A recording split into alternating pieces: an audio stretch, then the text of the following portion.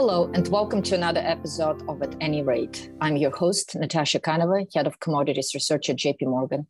And today we want to talk about commitments from European countries to diversify away from the Russian energy and also cover the latest round of SPR releases.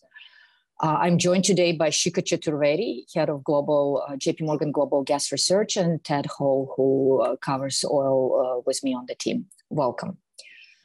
So let's start first with the commitments so far we are seeing from different countries to move away from the Russian energy. So as the largest recipient of Russian oil, which is about 60%, and pipeline gas, which is about almost 95% of exports, our belief has always been that without Europe joining the US and cutting back on its nearly 4 million barrels per day of Russian oil and about 150 BCM of pipeline gas imported during 2021, the Russian supply risk that shot oil prices towards $130 per barrel and gas towards 300 euros per megawatt hour will not be sustained.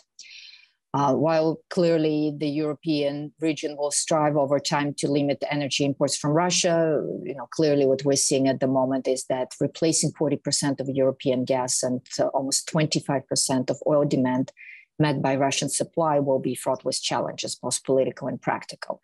But entering the second months into the Russian invasion, the political pressure to reduce imports from Russia is rising. So we had already a couple of rounds of announcements on Russian oil and gas bans, but on Tuesday, the EU moved with mandatory phase out of coal imports from Russia. So what is important to differentiate is that a full ban on anything requires a backing of all 27 member states. But however, it's very important to understand that each country can make its own individual decisions to move or not move away from Russian energy sources without a full embargo from the EU as such. So Shikha, let's start with coal first, just because that was the most recent announcement. And today, Japan announced also a ban on Russian coal imports, joining EU and the G7 allies to target Russian energy sector for the first time, following the Moscow's invasion of Ukraine. The numbers now are becoming big, because Japan is the third largest importer of Russian coal after China and India. EU accounts for almost 1/4 of total Russian exports. In your opinion, when you look at the numbers, what are the implications in general for the energy markets? Yeah, thanks, Natasha. It certainly is a new twist on everything that's going on. This sort of EU ban, potential ban on coal, and as you mentioned, it's not a full outright ban at this point in time, but there are a significant number of countries in the European Union that are already on board in sort of getting off of Russian coal by the end of this year. Generally speaking, just starting from Russia's point of view, it is significant that it's third and fourth largest importers of Russian coal have started to deny taking in the Russian coal at this point in time. But I would say that there are probably other outlets for Russia's coal in the seaborne markets and in China and India in particular.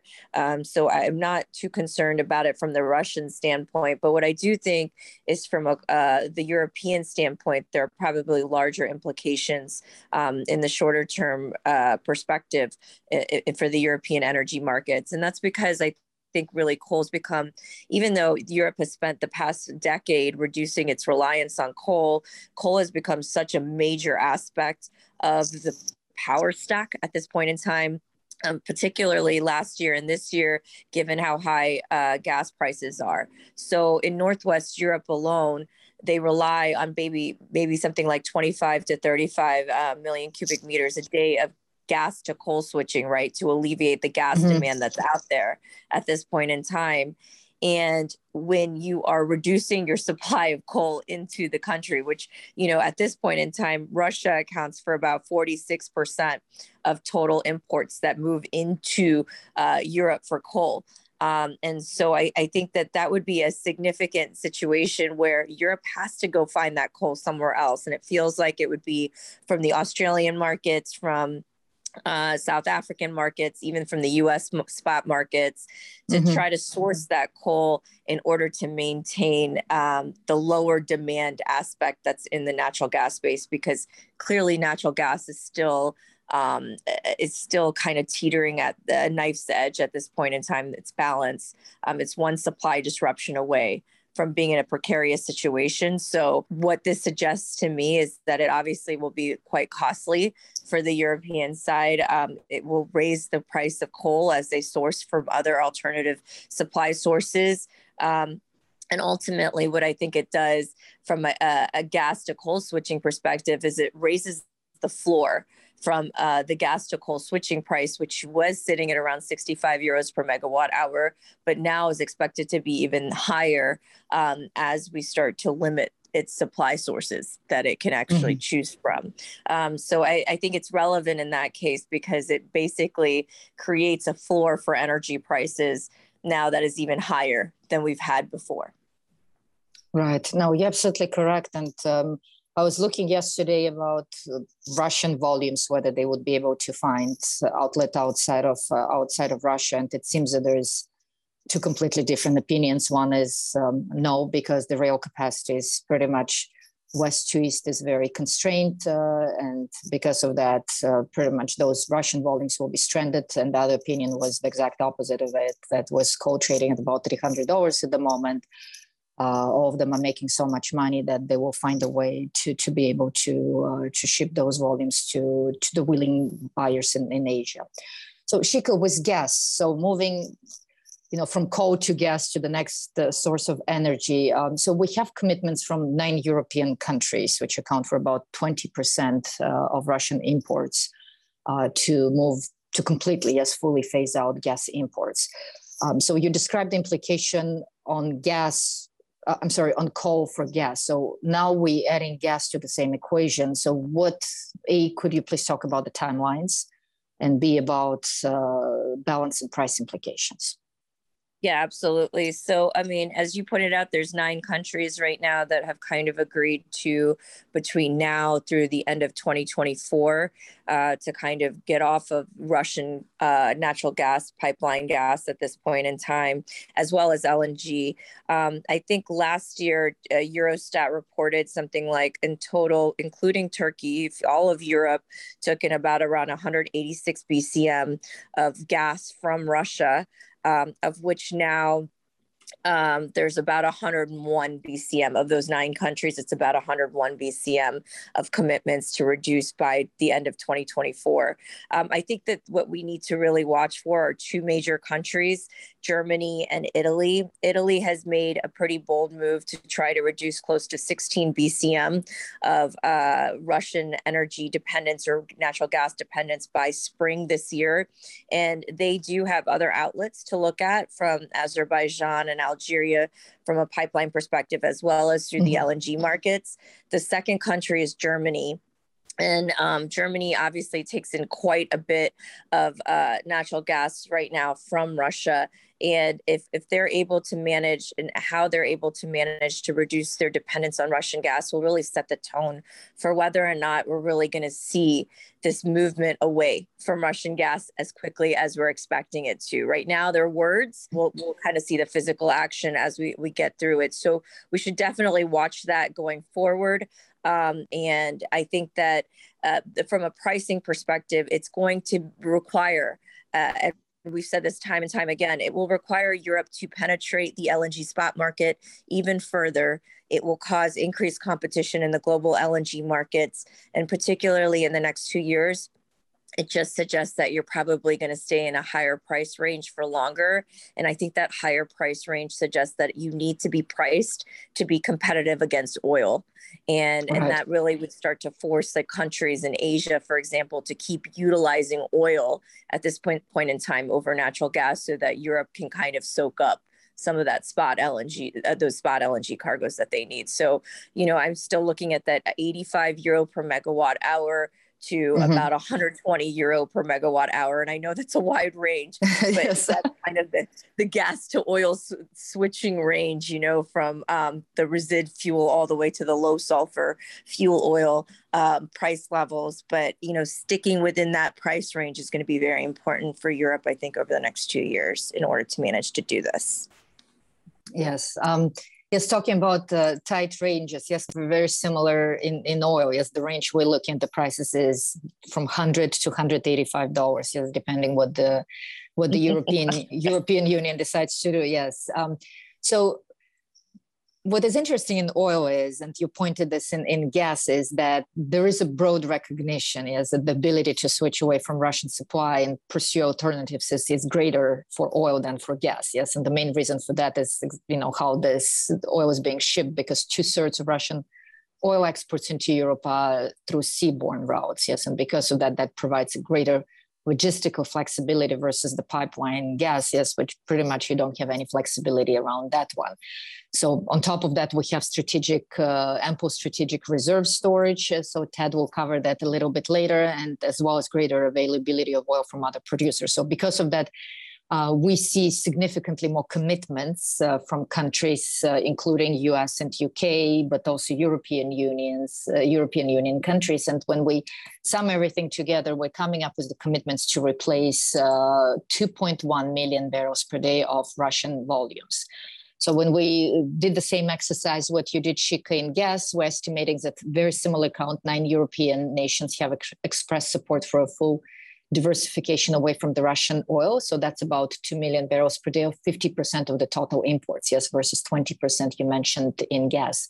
What is interesting is 4 have rejected the idea, accounting for another about 0.8 million barrels per day, 21% of imports. What I was personally very, very surprised, the Netherlands, the amount of general oil and gas that the country consumes due to its ample, very vast petrochemical sector is that's, you know, the number that really surprised me. So that's one of the countries, together with Greece, Hungary, and also Bulgaria, that rejected the idea of the ban. And after that, we have significant amount of countries that are neutral, but they says that they will be leaning towards where the majority is, and the majority is right now to fully ban Russian oils.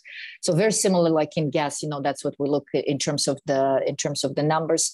But overall, if we assume that all European countries will decide to ban Russian imports, then what is important is the timeline as well. Yes, that if we say that it's an immediate ban on Russian oil imports, then we can see the price going as high as $185 per barrel by December.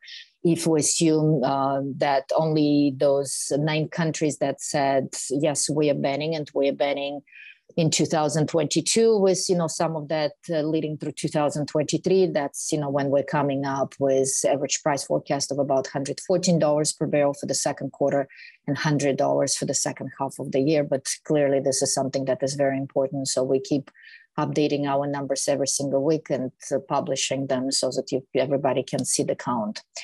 What is interesting is that the next set of important news this week was the announcement on Wednesday of the next round of IEA SPR releases. So far this year, we had 2 IEA releases. The first one was announced on March 1st. The second one was announced on April 6th. And then we had the announcement coming from the US on April 1st, when the US said that it will be releasing 60 million barrels of its strategic reserves. So all those 3 combined, you know, the 2 IEA releases plus the US release on April 1st, we're estimating that almost 240 million barrels of oil will be released into the market this year. The timeline we're looking at, it's about 6 months. So Ted, moving to you, this is clearly a very large number. So what exactly, if we, you know, how do we translate this 240 million barrels of announcement into actually million barrels per day monthly impact on our balances? Thanks, Natasha. Well, there's a lot of confusion about these numbers, and in everyone's defense, the IEA hasn't been particularly clear about that communication. So it's actually 270 million barrels this year. So there've been a series of announcements. So the first announcement, like you said, early March, the initial reaction to Russian supply risk. So the IEA together announced about 63 million barrels of releases. Half of that's the US, half of it's the rest of the IEA allies. And then last week, the US came out with its announcement that was 180 million barrels. Now, this is where the confusion starts because the US has included the initial announcement, the initial 30 million barrels as part of that 180. So then the IEA this week announced 120 million barrels, half of which is the US. So that 60 million barrels, it wasn't clear initially whether that was including the initial 30 from the rest of the IEA or whether it was on top of that. And so in a plain read, I'm going to quote directly from the press release from the IEA. They said the two IEA collective actions this year of 62.7 million barrels and 120 million barrels. So it's clear to us that that actual number is 182.7 million barrels. So that brings the total. So half of that's the US again. So the total of the US, the 180 they've announced, and the half of this extra number, the 180 from the IEA, that comes to 270 million barrels this year. So we expect that release to average about 1.3 million barrels a day over the next 6 months and peaking at 1.4 million barrels a day this summer, the Northern Hemisphere summer. Mm-hmm, mm-hmm. So Ted, thank you for clearing those numbers. Yes, so if you include the November announcement from the US and allies, the number is larger. But the big argument we're hearing from the clients is that US SPR can't release faster than the sustained, the number mentioned is about 500 KBD because it will disrupt the commercial flows. So your opinion on that, A, do you agree with that? B, are there any technical issues that SPR cannot release more than what, the stated number is out there? And, what do you believe? I mean, we think the 500,000 barrels a day number is far too conservative. I think a lot of that comes now on the technical capacity side. We think the SPR can deliver at minimum the million barrels a day they promised. Capacity of the SPR release on the Gulf Coast is 4.2 million barrels a day. We may not think they could reach that nameplate. If they wanted to reach 4.2, that would be very difficult, but we think 1 million barrels a day is well within their reach. The question is, and I think it's a fair question, is commercially, is the DOE going to be able to price these barrels in so they could disrupt commercial flows? So if the DOE just takes what it thinks are very, very competitive and favorable offers, then sure, they're going to have trouble delivering barrels and they may not be able to reach their goals. But we think it's reasonable to expect that from the Biden administration, the DOE is under instructions to meet that goal if they can, the million barrels a day goal. So we do think they fall a little short of that because they're not going to be able to take every offer. If a buyer comes in and offers $30 a barrel under market, the DOE is not going to take that. But we do think they'll be more aggressive than they have in the past. And by that logic, we think they can reach to about 900,000 barrels a day on average. Ted, thank you so much. So thank you to Shikha and Ted for joining me today. Thank you all to listening to the Commodities Edition at JP Morgan's At Any Rate podcast. We look forward to continue the conversation next week. Thank you. This communication is provided for information purposes only. Please refer to JP Morgan research reports related to its content for more information, including important disclosures. 2022, JP Morgan Chase & Company, all rights reserved. This episode was recorded on April 8, 2022.